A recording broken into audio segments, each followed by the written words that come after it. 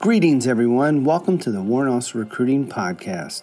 I am CW4 Buzzard with the Warrant Officer Recruiting Company with the team in Europe. Today's special guests are near and dear to my heart because it is the branch that I belong to, the Ordnance Corps. Today, we will be exploring the Ordnance Corps' numerous Warrant Officer MOS opportunities, such as 890, 913, 914, 915, 919, and the two 948 series Warrant Officer MOSs. Our special guests include none other than the Chief Warrant Officer of the Ordnance Corps, CW5, Danny Taylor. Also joining us is the Ordnance Warrant Officer Personnel Developers, CW4, Fulbert Macarig, and CW4, Amato Mania.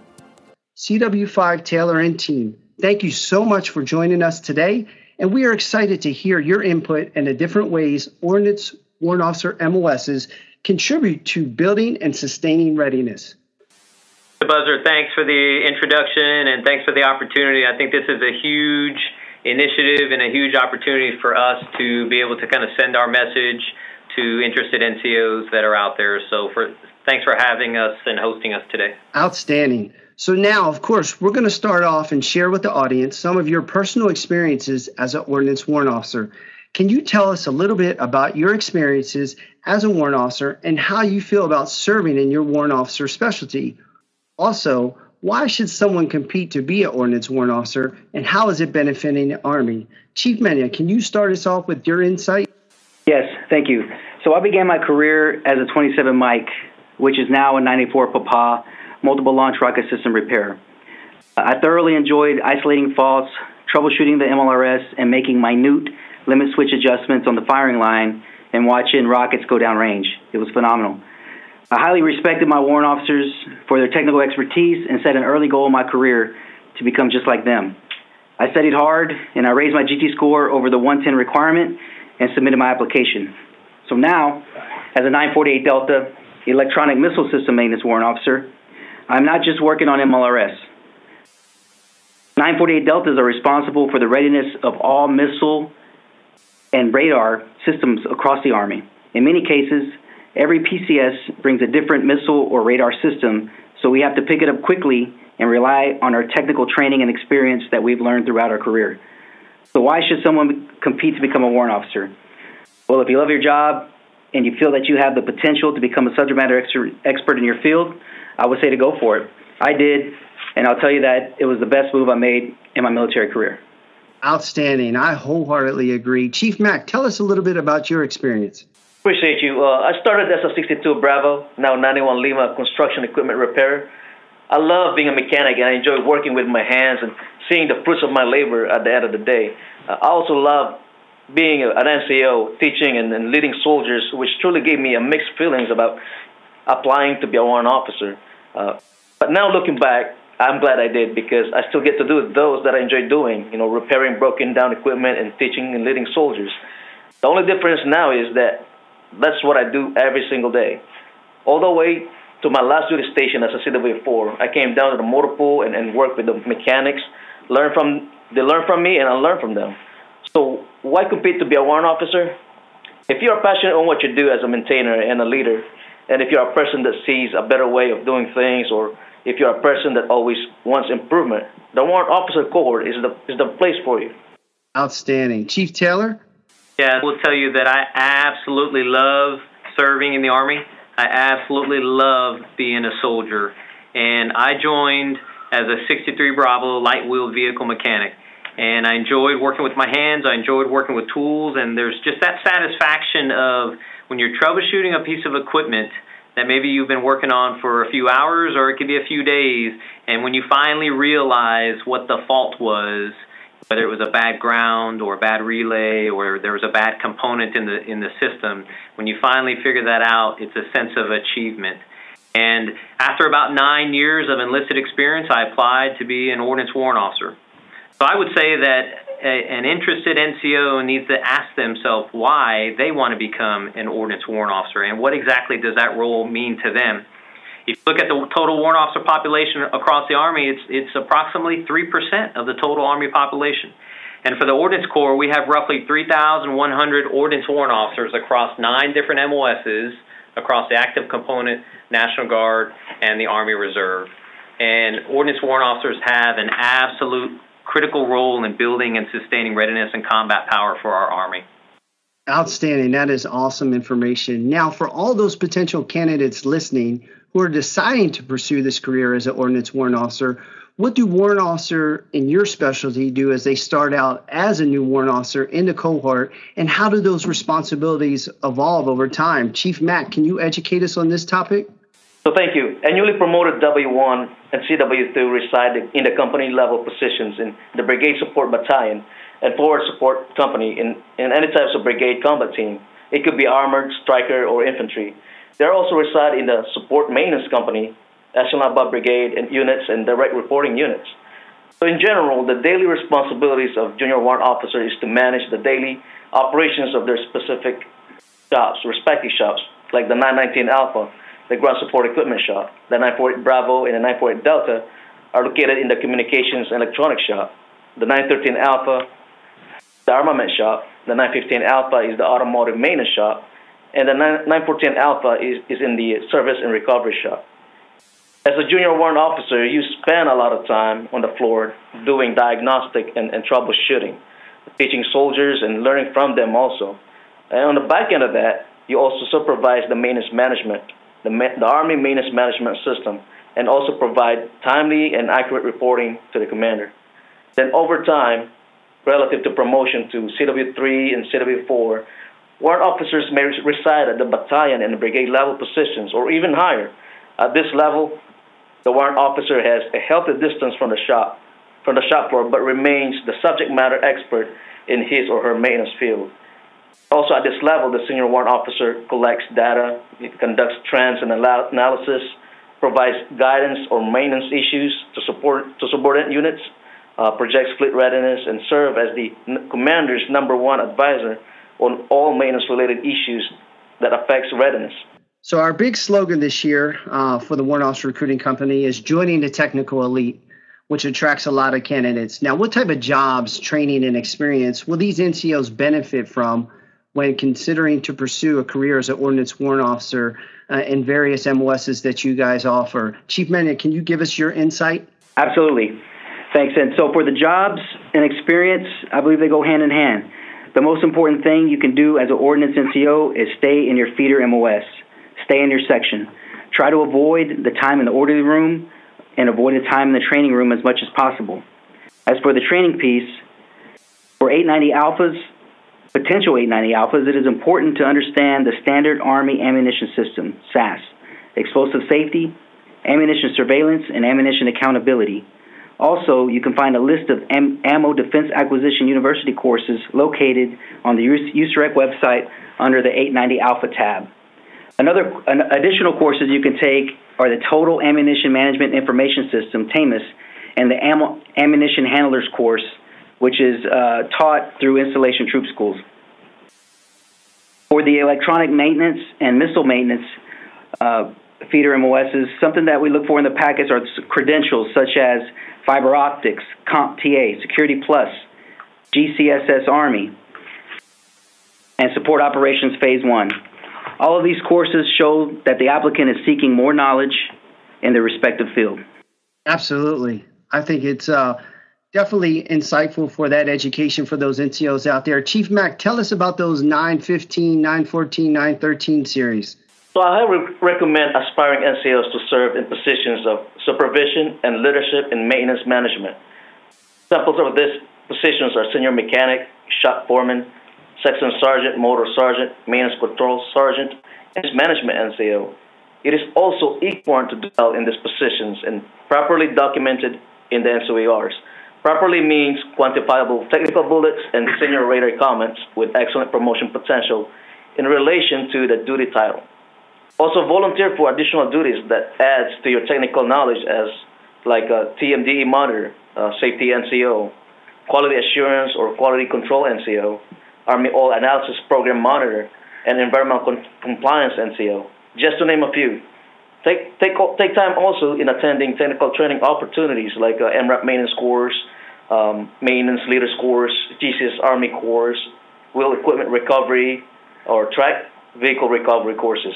credentials are also important, like Automotive Service Excellence, EPA 608, 609, Gunsmith. Really, the bottom line is this: build your resume early on. Now, Chief Taylor, from way up there in your foxhole, what are some of the recommendations that you see to these NCOs out there? Yeah, Chief, I think it's important to note that we don't count the time that an NCO spends outside of their MOS, either as a drill sergeant, a recruiter, an operations NCO, or a training room NCO. So our requirement for ordnance is to have a minimum of 48 months of maintenance supervisory time documented on those NCOERs. So to add to what Mr. Mena mentioned earlier, when he said try to avoid those positions, to add some clarity, that unit's first sergeant may put that NCO and may have to put that NCO in that position. And that may be okay, but you got to understand that we don't count that time because that's outside of your MOS. That's outside of your technical MOS. So we want to make sure that you have that technical experience and that foundation and that background when you apply to be an ordnance warrant officer. So that's why we look at those particular duties and responsibilities that you're performing within your MOS for ordnance. We also take a close look at the duty description and the duty title on your NCOER. So there's been a few times where we have seen the duty description doesn't always match the duty position, or the bullets or the narratives on the NCOERs don't completely accurately capture or match the duty description itself. So just take a look at those things. No, that is definitely great advice. And that kind of leads us into this next question, of course. Now, the meat and potatoes of the warrant officer application from your guys' foxhole, what are some of the common mistakes that you see from applicants and the prerequisite exception to policy process that we constantly get questioned about? Chief Mena, can you expound a little bit on that? Sure, and that's a great question. We get it all the time, right? So common mistakes include misspelled words and grammar on the resume and throughout the packet. As for ERBs, the overseas tours don't match the overseas ribbon count on the DA photo. And when talking DA photos, I mean, we've seen upside-down ribbon racks. We've seen U.S. and branch insignias on the wrong lapel. I mean, it's really about attention to detail. I can go on about these common mistakes, and we've seen hundreds of packets. But one common error that I want to elaborate on is a senior warrant officer letter of recommendation. The senior warrant officer letter of recommendation must come from a senior warrant officer in the applicant's organization, and their point of contact must be on the last line of the LOR. If a senior warrant officer is not available or not on the installation, the applicant can contact us, and we can get them in contact with the senior warrant officer in their region. So bottom line up front, our recommendation is to follow the sample packet on the USAREC website and reach out to us if the applicant has any questions. And to touch on the exception to policy process. So as far as exception to policy goes, the applicant must backwards plan if they require an ETP. The USAREC website identifies approximate turnaround times for ETPs. Now, there are some Army requirements that cannot be waived. So those Army requirements are the GT score of 110 or higher, being a U.S. citizen, a high school graduate or GED equivalent, and a secret or top secret clearance. No interims are allowed, non-negotiable. So if an applicant is over the age of 46, has 12 or more years of active federal service, a type of medical condition, or has any type of misconduct or UCMJ before or after joining the military, exception to policy waiver must accompany the application packet. We will screen the AFS, age, moral, and any prerequisite ETPs and provide a recommendation for approval or disapproval to the appropriate approval authority. Outstanding advice. Now, Chief Mack, could you kind of go in a little bit of detail with what you see as far as the mistakes made by applicants and some of the actual prerequisites that we always get asked about and exceptions to policy for becoming an ordnance warrant officer? Yeah, so I just really want to add a little bit more on Senator Mena's discussion earlier regarding exception to policy. A lot of times soldiers put their packets in with missing documents and we're unable to read the memorandums within the application package. So the mitigating circumstance must be specific and written in detail. It must include the what, the when, the where, and the why, and the how. And also, have a compelling justification to include actions taken by the applicant to correct the shortfall. And lastly, ensure to submit all supporting documents. These documents are important where we can have the determination to look at the whole picture and able to see if that applicant is eligible to be a warrant officer, an ordinance warrant officer. That's great advice. Now, we're all dealing with this turbulent time of COVID and kind of recovering and coming out of it. Now, from your foxhole, once a candidate is selected, what is kind of the average time that you guys have seen from the attendance to walks and the ordinance warrant officer basic course? Chief Mena, could you give us a little bit of information on that? Sure. So once the selection board recesses, a MILPER message will be released about 1 to 2 weeks later, identifying fully qualified applicants. NCOs should receive a warrant officer candidate school date about 6 to 12 months out. Warrant officer basic courses vary in length depending upon the MOS, and they could be anywhere between 9 to 19 weeks long. Warrant officer candidate school dates are aligned with warrant officer basic course dates, and that way there is a limited break, or hopefully no gap at all, between walks and warrant officer basic course. 913 Alpha, 914 Alpha, 915 Alpha receive warrant officer basic course training here at Fort Lee, Virginia. 919 Alphas attend warrant officer basic course at Fort Leonard Wood, and 890 Alphas attend warrant officer basic course at Fort Lee, Virginia as well. 948 Bravos attend Phase 1 of their warrant officer basic course at Fort Lee and Phase 2 at Fort Gordon, Georgia. And 948 Deltas attend Phase 1 at Fort Lee and Phase 2 at Fort Sill, Oklahoma. Wow, that's great information for those listeners. Now, Chief Taylor, we're going to lean on your experience coming from the warrant officer candidate school world at some point in your career. What advice would you give to newly selected NCOs that's preparing for walks? So I will say that, first of all, WLCS at Fort Rucker is 6 weeks, and it's designed to be physically and mentally and academically challenging. Life as an officer is going to be challenging. It's going to be stressful. So that course is kind of designed to put you through that stress and add some stressors to you. Time management, attention detail, and discipline, those things are focused on when you're going through the course. NCOs have to prepare and perform and execute physical readiness training in accordance with the field manual. They have to do road marches. They have to understand how to do land navigation. They have to brush up on those drill and ceremony skills because you are going to perform those at the course because those are basic soldier and basic leader functions. So you have to practice, and you've got to prepare yourself and brush up on those skills. And oh, by the way, you've got to be familiar with the Army Combat Fitness Test as well, because you're either going to do it when you get to Rucker for WOCS, or you're going to have to do it when you get to Fort Lee for the Warrant Officer Basic Course. So start working on the ACFT now. No, that's great advice. We've been trying to push that message out, being physically, mentally tough to get through that course. Now, some of the questions we get asked about all the time is about assignments. A lot of NCOs don't get a lot of choices in their assignments. Now, as a warrant officer, do you guys have any input about where you'll be assigned and kind of the process for selecting duty locations? Chief Mena, could you kind of educate us on that portion? Sure. So bottom line up front, once accepted, your first assignment, you can be assigned to any command, including overseas.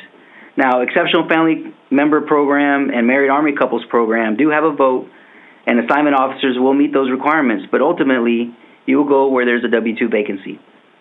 You will have a little more input and visibility within the Assignment Interactive Module 2, or AIM-2 Marketplace for subsequent assignments. The AIM-2 Marketplace was created to reduce talent management gaps and create an assignment process which allows commanders and officers transparency in making informed assignment decisions. You will be able to prioritize available assignments in your manning cycle and communicate with a potential gaining unit. Applicants can research their future MOS authorizations in FMS Web and for a more accurate idea of where they're going to be stationed. The applicant will annotate 3 duty choices on the DA Form 160, but again, they need to understand that they will be at the Army's needs once selected to become a warrant officer. No, that's outstanding. We always push to our applicants, ordinance is our third largest Warrant Officer Accessions branch. And you guys touched on it earlier, but I wanted to dive deeper into letters of recommendation. We get asked that a lot. Now, if an NCO has aspirations of becoming an ordnance warrant officer, what would you recommend their steps that they take when seeking that LOR? Chief Mack, could you point us in the right direction on that? Yeah, so this is a very good question, right, and I'm glad to answer it. So ideally, the applicant must give the senior warrant officer an intent to submit warrant officer application months before requesting a letter of recommendation. This way, the senior warrant officer has plenty of time to assess and mentor him or her. I want to mention two important things also to remember in order to be successful with meeting with the senior warrant officer. First, the applicant must have already familiarized himself or herself with the Army administrative requirements and all the ordinance prerequisites already in the website, from the USAREC website. Could be downloaded, the sample packet down there, and already have working warrant officer application binder, right? And secondly, the applicant must already met all the requirements I just mentioned, and if not, it is okay. But at the very least, the applicant must already have plans of actions for each unmet requirement. For example, if the GT score is less than 110, the applicant should already have a date to take the GT improvement class. Another example is if the applicant does not have the required 6 hours of English, the applicant should have already registered to an English class or have tape testing scheduled or maybe a CLEP test scheduled. The bottom line is this: the applicant must show to the senior warrant officer that he or she is already ready to become an ordnance warrant officer.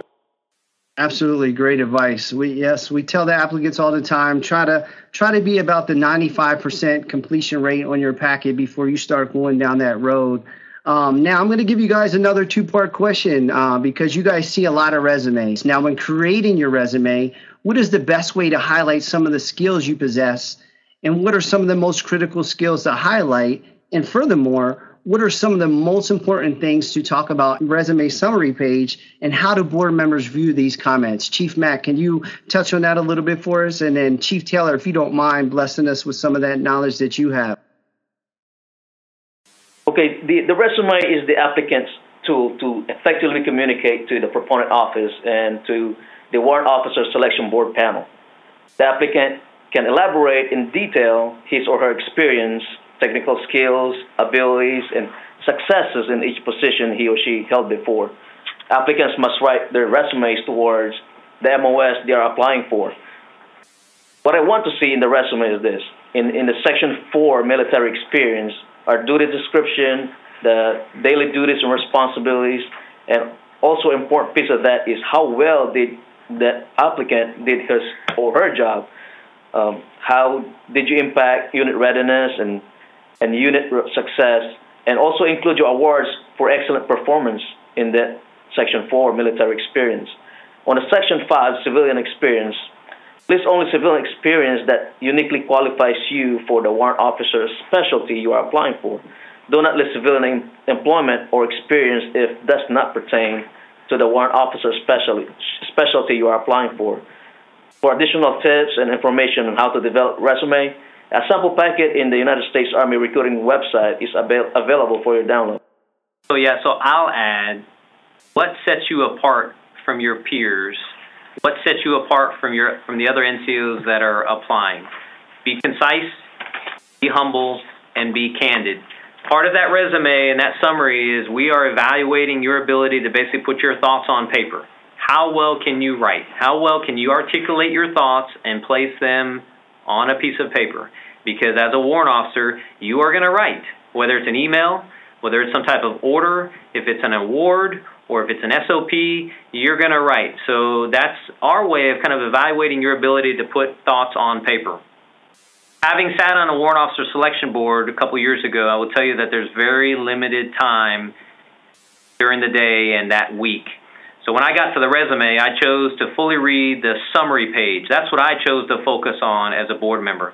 So that summary page has to be short, concise, it's got to be accurate, and it should tell me or the other board members what sets you apart from the other NCOs that are applying. So that was just my reference when I was a board member, and I'm not speaking for any of the other board members, but that's just what I looked for.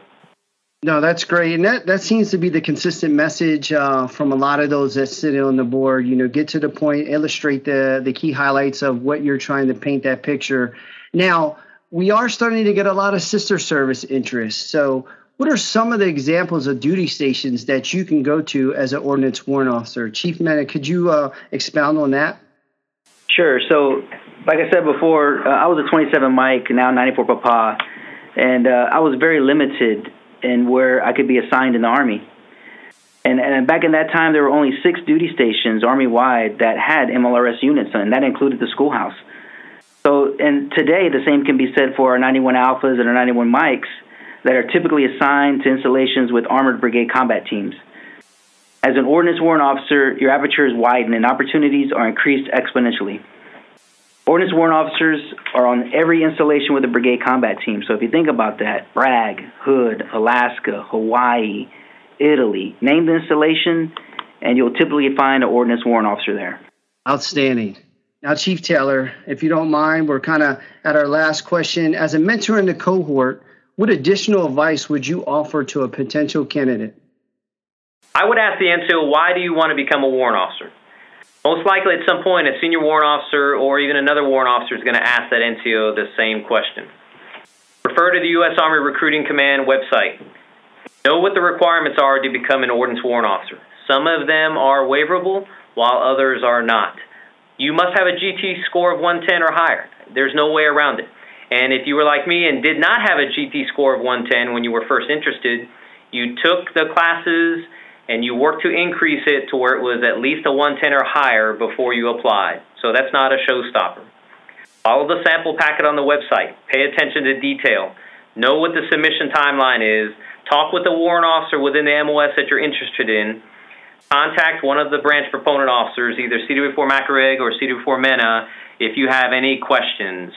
Well, Chief, thank you so much for that advice. And gentlemen, we truly appreciate your time in educating all the soldiers and NCOs, listening to all the ways that they can become an ordnance warrant officer. I truly believe after listening to this podcast, they are fully set up for success.